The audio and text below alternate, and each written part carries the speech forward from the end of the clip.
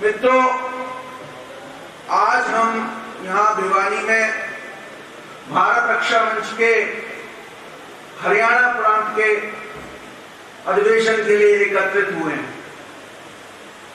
मैंने बताया कि भारत रक्षा मंच की परिकल्पना जो श्रीमान सूर्यकांत केलकर जी ने की, उसका मुख्य कारण देश में हिंदू समाज के लोगों के अस्तित्व का संकट में होना रहा। मित्रों, हमारी 5 मुख्य मांगे हैं, जिसमें प्रमुख मांग हमारी भारत को हिंदू राष्ट्र घोषित करना सबसे पहले है। मैं इस विषय पर आपसे चर्चा करना चाहूंगा, आपसे कुछ अपने विचार रखना चाहूंगा आपके समक्ष। मित्रों, हिंदू राष्ट्र क्यों? क्या आवश्यकता है हिंदू राष्ट्र की? कहते तो बहुत लोग हैं, क्यों सेकुलरिज्म इस देश में नहीं चल सकता? इसके लिए हमें सोचना होगा। मित्रों, यह देश कोई 1947 में तथाकथित आजादी के समय नहीं बना। यह देश 1000 साल तक जो मुसलमानों का गुलाम बन के रहा, उस समय नहीं बना। यह देश सदा सदा रहा है, जब से सृष्टि है तब से भारत है। गीता में भारत शब्द का प्रयोग हुआ। ऋग्वेद में जो दुनिया का सबसे पुराना ग्रंथ है, राष्ट्र शब्द का प्रयोग हुआ। तो यह देश कोई नया देश नहीं है, कोई जमीन का टुकड़ा नहीं है। यह जीता जागता राष्ट्र पुरुष है, जो अनादिकाल से चलता आ रहा है। और हम भारत रक्षा मंच के लोग कहते हैं कि यह तो शाश्वत सत्य है, भारत हिंदू राष्ट्र है। मित्रों, अब प्रश्न उठता है कि 1947 में जिसको हम आजादी कहते हैं, हुआ क्या? क्या वो हकीकत में आजादी थी, या ट्रांसफर ऑफ पावर एग्रीमेंट था? लोगों को कहा गया कि हमें आजादी मिल गई, लेकिन अंग्रेजी हुकूमत के सामने transfer of power agreement sign हुआ, जो आज तक कॉन्फिडेंशियल डॉक्यूमेंट है, पब्लिक डोमेन में नहीं है वो आज तक डॉक्यूमेंट। ये हुआ क्या था? हुआ ये था कि एक वर्ग विशेष को खुश करने के लिए गांधी के चेलों ने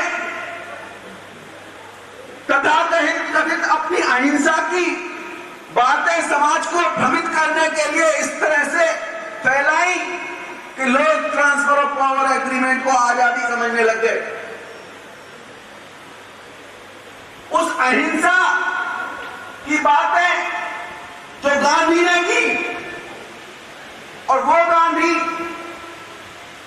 जिसको माननीय भीमराव रामजी अंबेडकर ने महात्मा कहना स्वीकार नहीं किया, उन्होंने उसको महात्मा कहने का विरोध किया।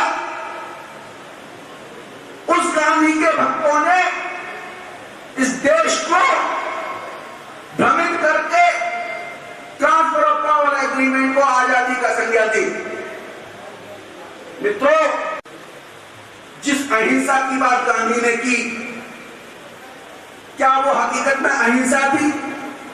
मैं आप लोगों से पूछना चाहता हूं, यहां पर मेरे बंधु बैठे हैं, बंदियां बैठी हैं। अगर कोई व्यक्ति एक अपराध करे, तो क्या आप उसको कहोगे कि दूसरा अपराध कर दो, क्योंकि हम अहिंसा के पुजारी हैं? कोई अगर एक हत्या करे तो क्या आप उसको कहोगे कि तू दूसरी हत्या कर दे क्योंकि हम अहिंसा के पुजारी हैं? क्या कोई यदि एक महिला का बलात्कार करे तो हम कहेंगे कि तू दूसरी महिला का भी बलात्कार कर ले क्योंकि हम अहिंसा के पुजारी हैं? लेकिन गांधी ने कहा, गांधी के भक्तों ने कहा कि कोई तुम्हें एक चांटा मारे तो दूसरा चांटा अपने गाल पे लो। क्या था ये अहिंसा नहीं है मित्रों, ये नपुंसकता का पाठ पढ़ाया गया इस देश में। और जब नपुंसकता का प्रश्न आता है तो मुझे आपकी इस हरियाणा भूमि का कुरुक्षेत्र याद आता है। वो कुरुक्षेत्र जहां अर्जुन ने अपना गांडीव रख दिया और बोला कि अरे ये मेरे भाई हैं, ये मेरा ताऊ है, ये मेरा दादा है, मैं इन पर अस्त्र कैसे उठाऊं? मुझे तो स्वर्ग भी नहीं चाहिए, मोक्ष भी नहीं चाहिए, मैं सब कुछ छोड़ने को तैयार हूं, लेकिन मैं शस्त्र नहीं उठाऊंगा। तो ऐसे समय में इस व्यवहार को नारायण स्वरूप भगवान श्री कृष्ण कहते हैं कि अर्जुन तू नपुंसक मत बन। ये कृष्ण का आदेश है। वहां भगवान कृष्ण ने उन्हें अहिंसा नहीं कहा, उन्होंने कहा तू नपुंसक मत बन। मित्रों, आज आपके सामने दो प्रश्न हैं, दोनों में से, दो ऑप्शंस में से एक आपने चुनना।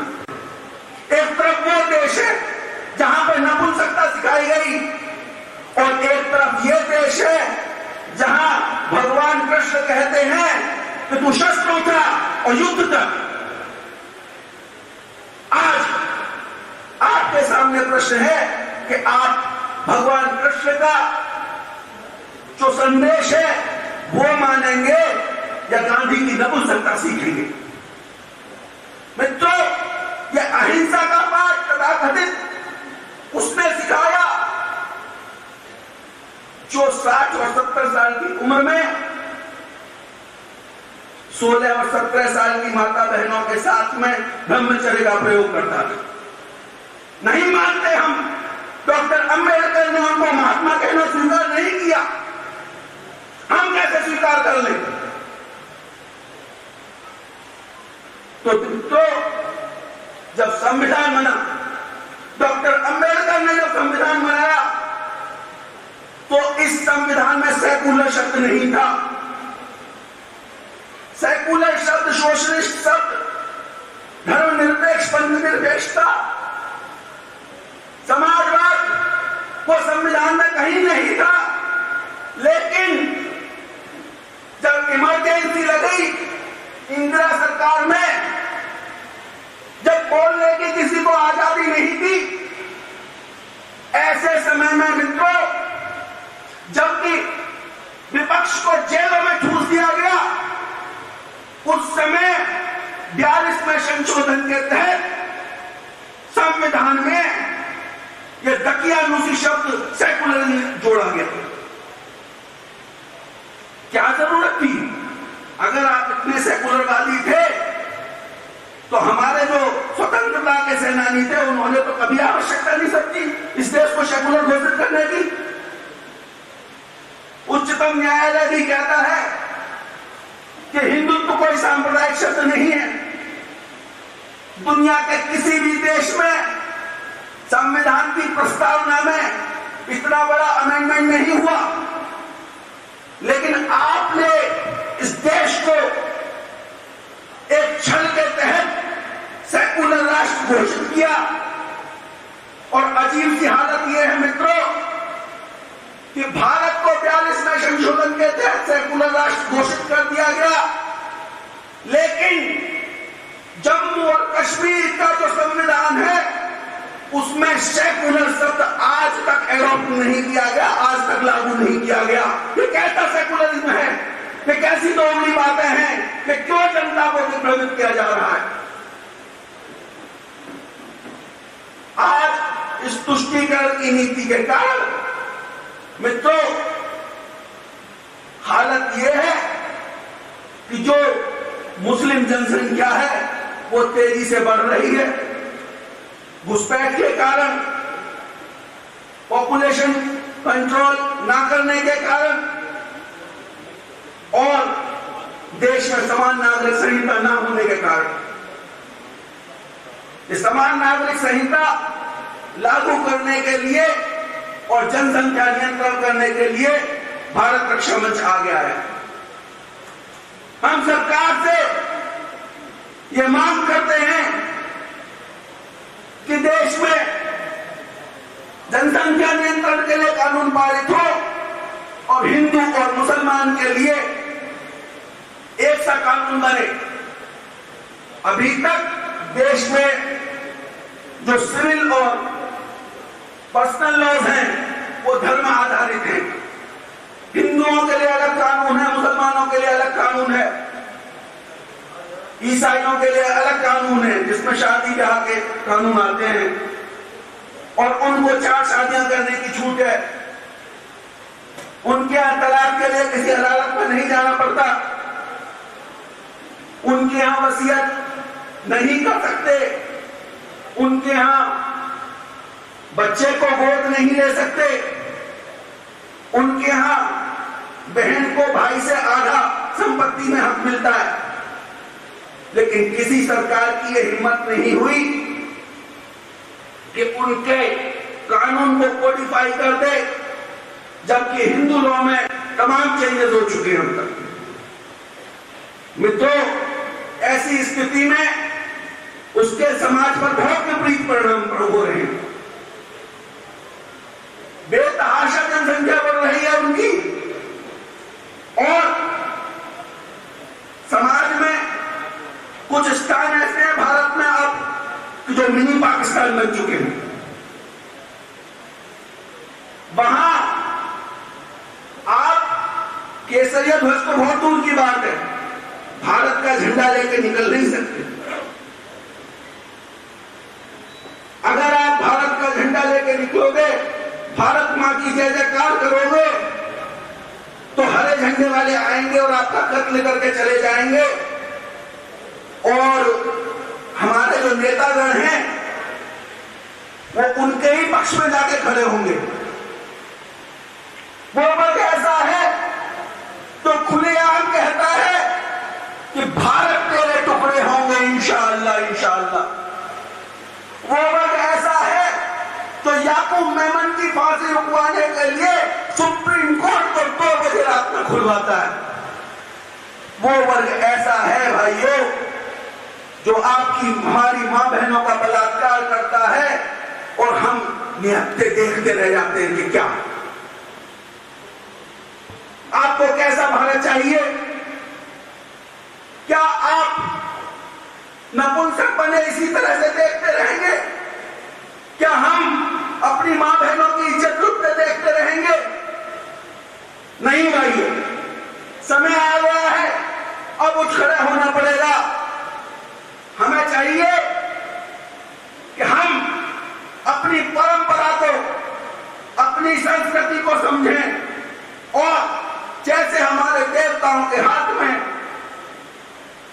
शस्त्र के साथ में शास्त्र, दोनों चीजें होती हैं, उसी तरह से हम अपनी शास्त्र की रक्षा करने के लिए शस्त्र उठाएं, अपनी आत्मरक्षा के लिए शस्त्र उठाएं। इसके लिए हमारे भारत रक्षा मंच के कुछ कार्यक्रम हैं।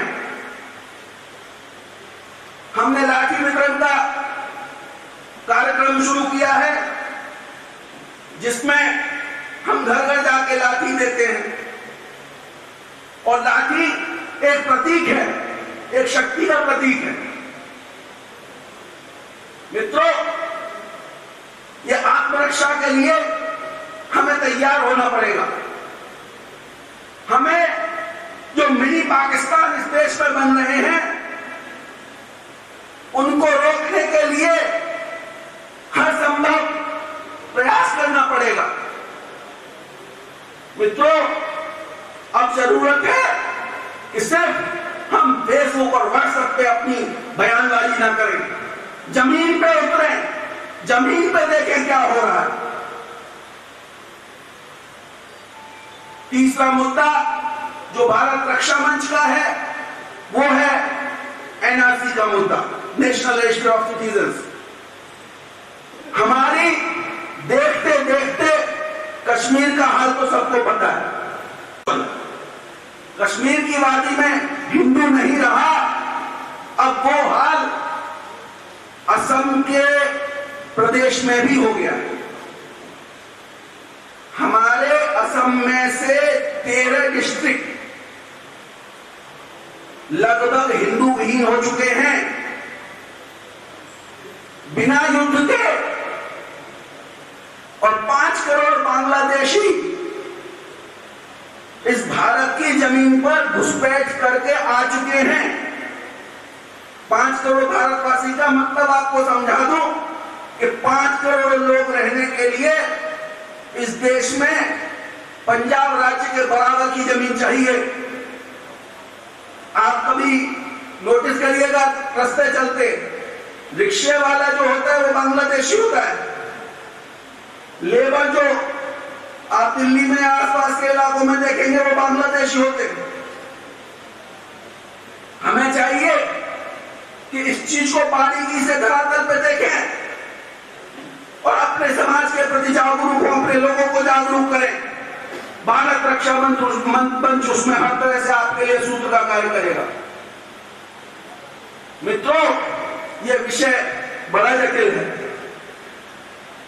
समय थोड़ा कम है, समय की मर्यादा को ध्यान रखते हुए मैं अपनी वाणी को यही विराम दूंगा और आपसे अंत में मैं रिक्वेस्ट करूंगा कि कुछ नारे हमारे साथ में लगाए, जिससे हमारे मंच का एक बेहतर स्वरूप आपके सामने प्रदर्शित हो। मैं कहूंगा यह तो शाश्वत सत्य है, आप कहेंगे भारत हिंदू राष्ट्र है, यह तो शाश्वत सत्य है, यह तो शाश्वत सत्य है। मैं कहूंगा सेकुलरी गद्दार कौन है, आप कहेंगे जो घुसपैठ देखकर मौन है। सेकुलरी गद्दार कौन है? सेकुलरी गद्दार कौन है? धन्यवाद।